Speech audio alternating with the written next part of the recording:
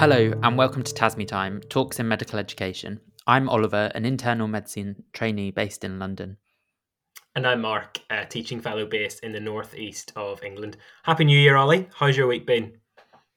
Happy New Year to you too, Mark. It's been a busy few days back at work, but I am now looking forward to our conversation today.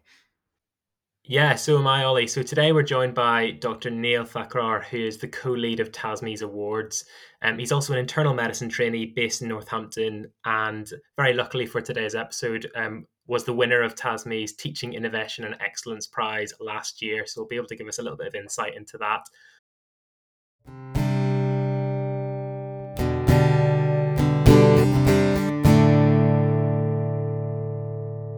Welcome to TASME Time, Neil. It's great to have you. Thanks so much for having me. It's a pleasure to be here, and Happy New Year to everyone. And to you. Neil, just to get us started, can you tell us a little bit about your career so far and how you got involved in medical education? Absolutely. So I'm a less than full-time internal medicine trainee, currently based in Northampton within the East Midlands. Clinically, I'm a budding geriatrician, and academically, I'm interested in teaching clinical reasoning. In terms of how I got involved in medical education, um, I've always had a passion for teaching, even from my school and A level days. So I think I remember being a psychology mentor as an A2 student, helping AS students who needed some support. And I remember reading a job advert in the student PMJ actually for a clinical demonstrator at Leicester Medical School, and I bookmarked it as a job I wanted in the future. So when I got to medical school at Leicester, I got involved with a peer-led teaching society called Leicester Insight, and I held various roles on the committee for that, including being their webmaster. So I set up and still own leicesterinsight.co.uk. I was their secretary for a while and also the co-president in my intercalated BSc year. Towards the end of my time as a medical student, I had the opportunity to work with some assessment faculty at Leicester Medical School because the school was undergoing a transition of curriculum. So, with a few friends and colleagues with Leicester Insight and the assessment team, we designed some bespoke mock OSCEs for those in the transition phase. And we presented the analysis and feedback of those at ASME and AME. And then post foundation years, I came back to Leicester Medical School as a clinical teaching fellow, first as a phase one CTF. So I was running group work, bedside tutorials, dissection room practicals with years 1 and 2. And then I stayed on for another year as a phase two CTF, which was more clinically oriented in years 3, 4, and 5. And now I've gone 80% in my clinical training to hopefully fit in some med ed fun with TASME around my clinical commitments. That's great, thank you. And it sounds like you've done so much already in your career and sort of such a varied sort of bits of medical education practice. You mentioned that you are now part of TASME, and I wonder if you could talk a little bit about what your role is now in TASME. Yeah, thank you so much. So I was delighted to join TASME this year after meeting a lot of the great committee team at the ASME ASM in the summer. So I'm one of two people serving on the awards team. And the other is Laura Powell, who is an anaesthetic trainee. And together we are responsible for organising our various prizes throughout the academic calendar, advertising those, marking and judging applicants, as well as liaising with the ASME office to coordinate the delivery of those prizes and judging of those at our various events. And we're really excited to celebrate some fantastic work from trainees and budding medical educators and showcase their fantastic achievements. That's great, thank you. And as we are on the subject, and that's what we're here to talk about this today, let's delve in. And so, what are the different awards that TASME runs and what's available?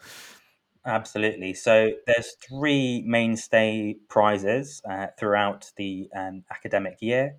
Those are the ASM Communication Prize, the Mentorship Prize, and the Teaching Innovation and Excellence Prize, also known as the TIE Prize for short.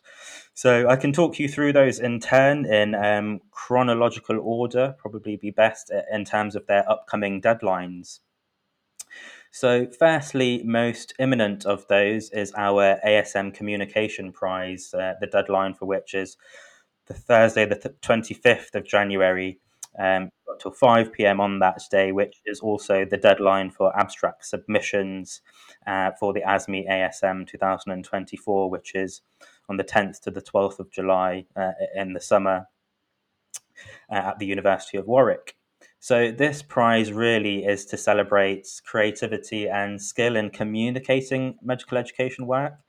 So, we recognise that a lot of early career educators complete small and discrete projects, but still of a really high quality. And so, we're looking to recognise those projects and the way they're communicated as oral presentations at the ASME ASM.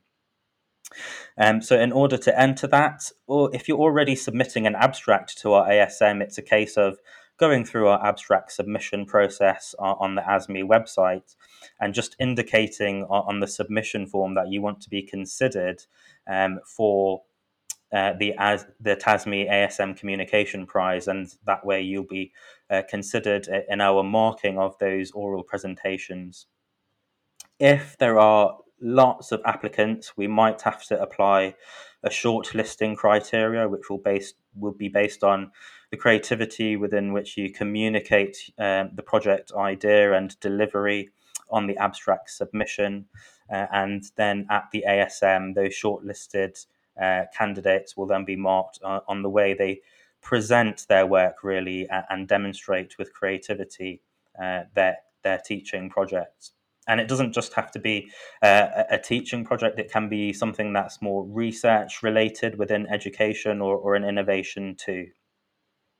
So that's the ASM Communication Prize. Secondly, we have the Mentorship Prize, the closing date for which is the 4th of March 2024, and that's already open to submissions on our website.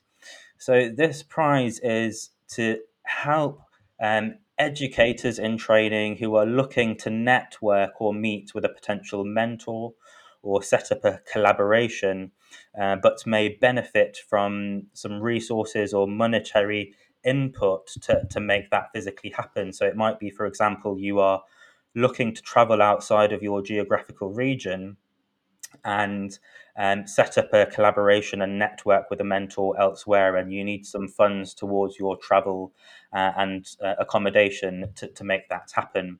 And so the application process involves a written application on our website where you describe how you would utilize the award, the rationale for entering, and what you'd really like to use that prize for, and how you see yourself developing that collaboration and disseminating your work down the line.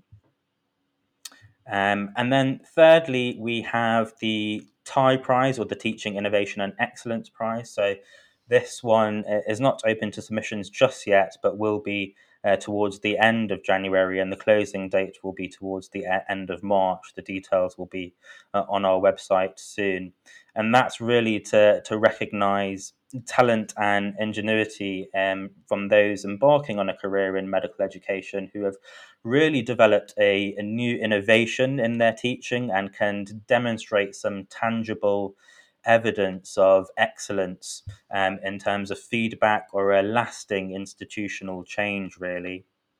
In order to enter that, you'd have to submit, again on our website, a 600-word submission, and that would come under 4 headings, each with 150 word count, word limit.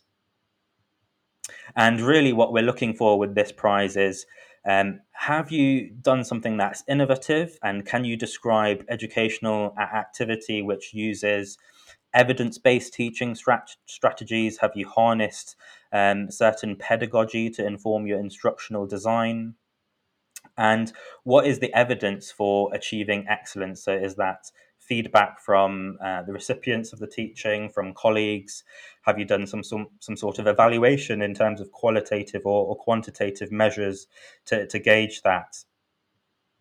And then the shortlisted applicants, usually of which there are 3, who are invited to present at our ASM in one of the intra-conference workshop sessions, will be invited to present for 10 minutes, followed by 5 minutes of questions from our judging panel.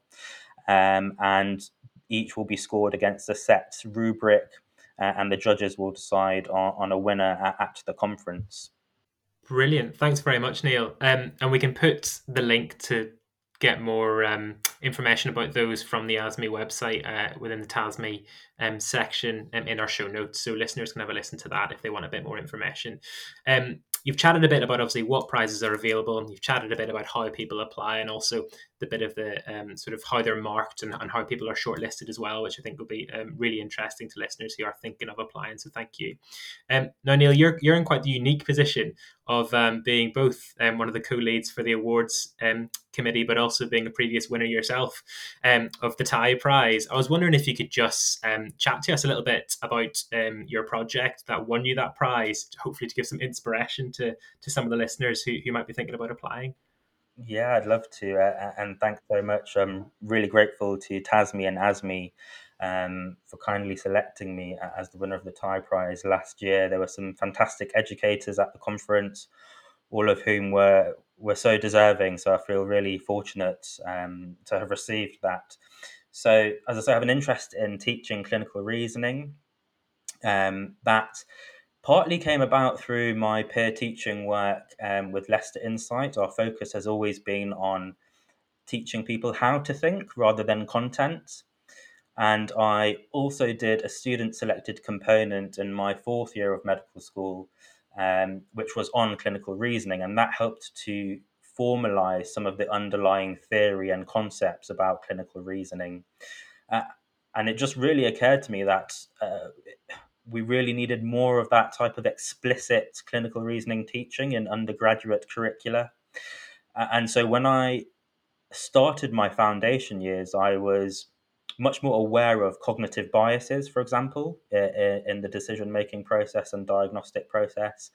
And I was keeping sort of my own log of cases where I'd seen really good examples of clinical reasoning, and also where errors had been made.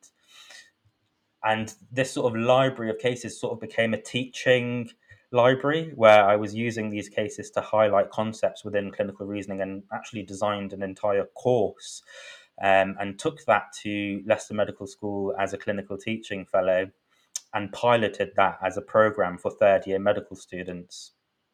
We know from the literature that there's a consensus that teaching clinical reasoning should be a longitudinal theme. And students at Leicester were currently having an explicit course in their first 2 years, but that was perhaps diluted in years 3, 4, and 5. So this was really to try and extend their first 2 years into a 3rd-year program with a view to build on that in years 4 and 5. So year 3 students signed up on a voluntary basis, and they became my intervention group, who attended the course over 8 weeks.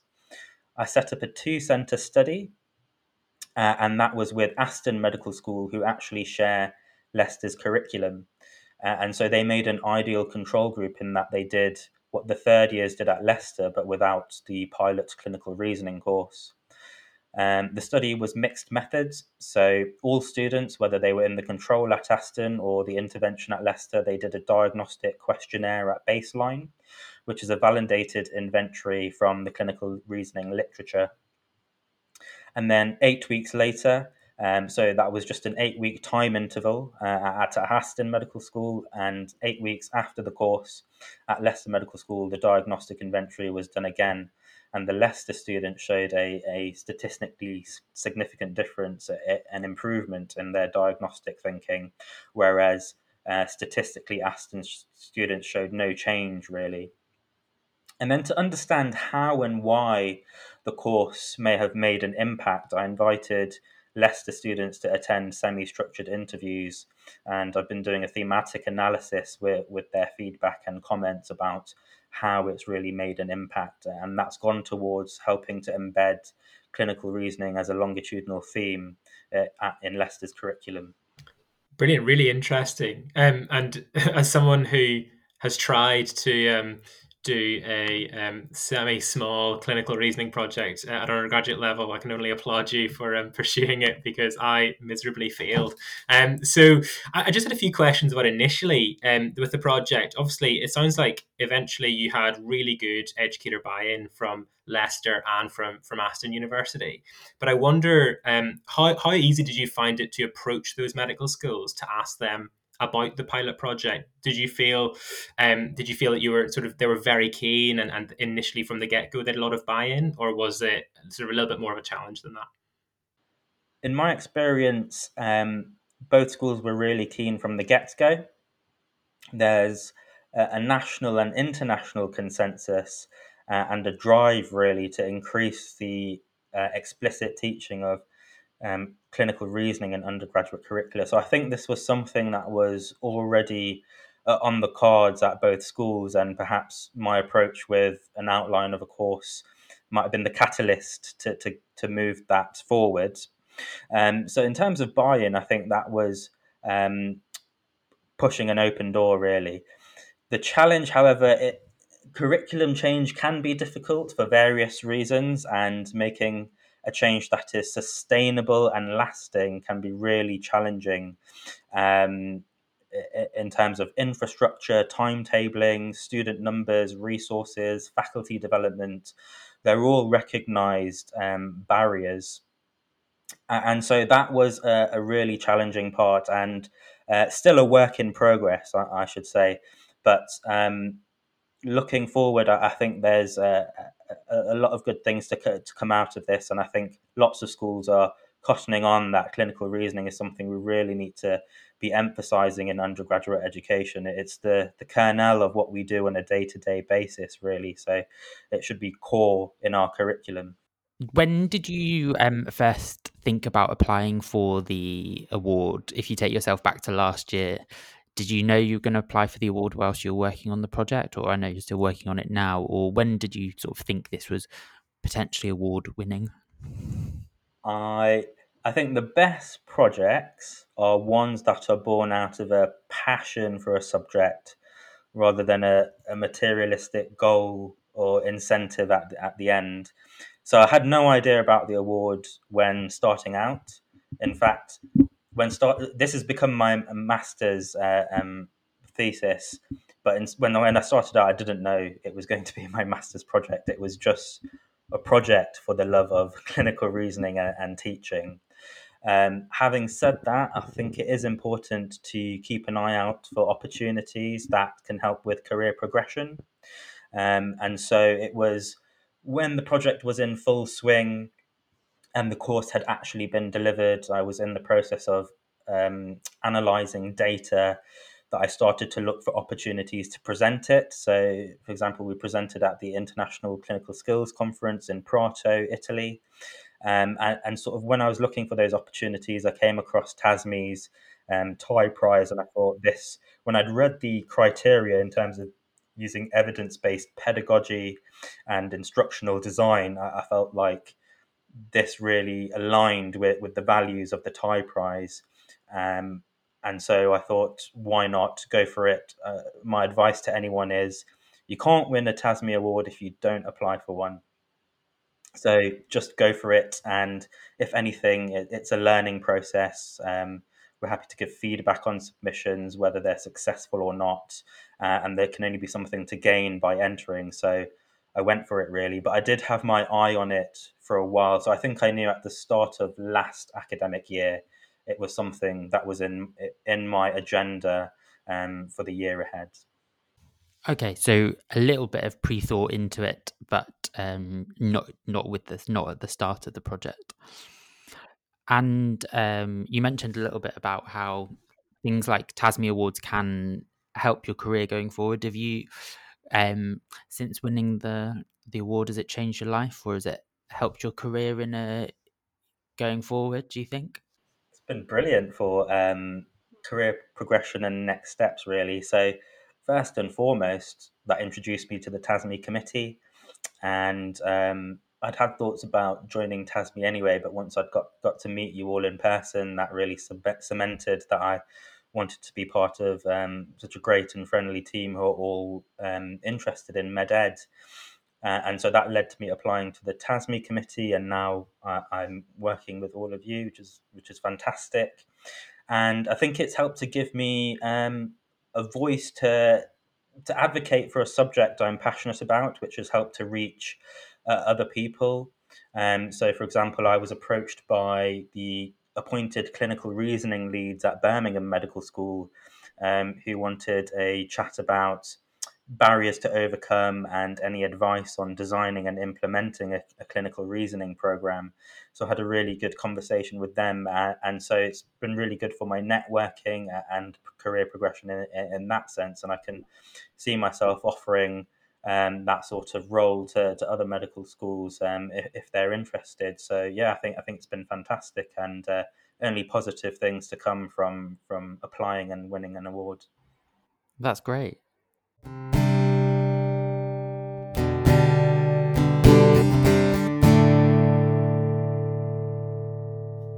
Thank you again to Neil for joining us for this discussion. If you want to find out more about TASME's awards, including the prizes available for them, just visit our website at asme.org.uk/awards.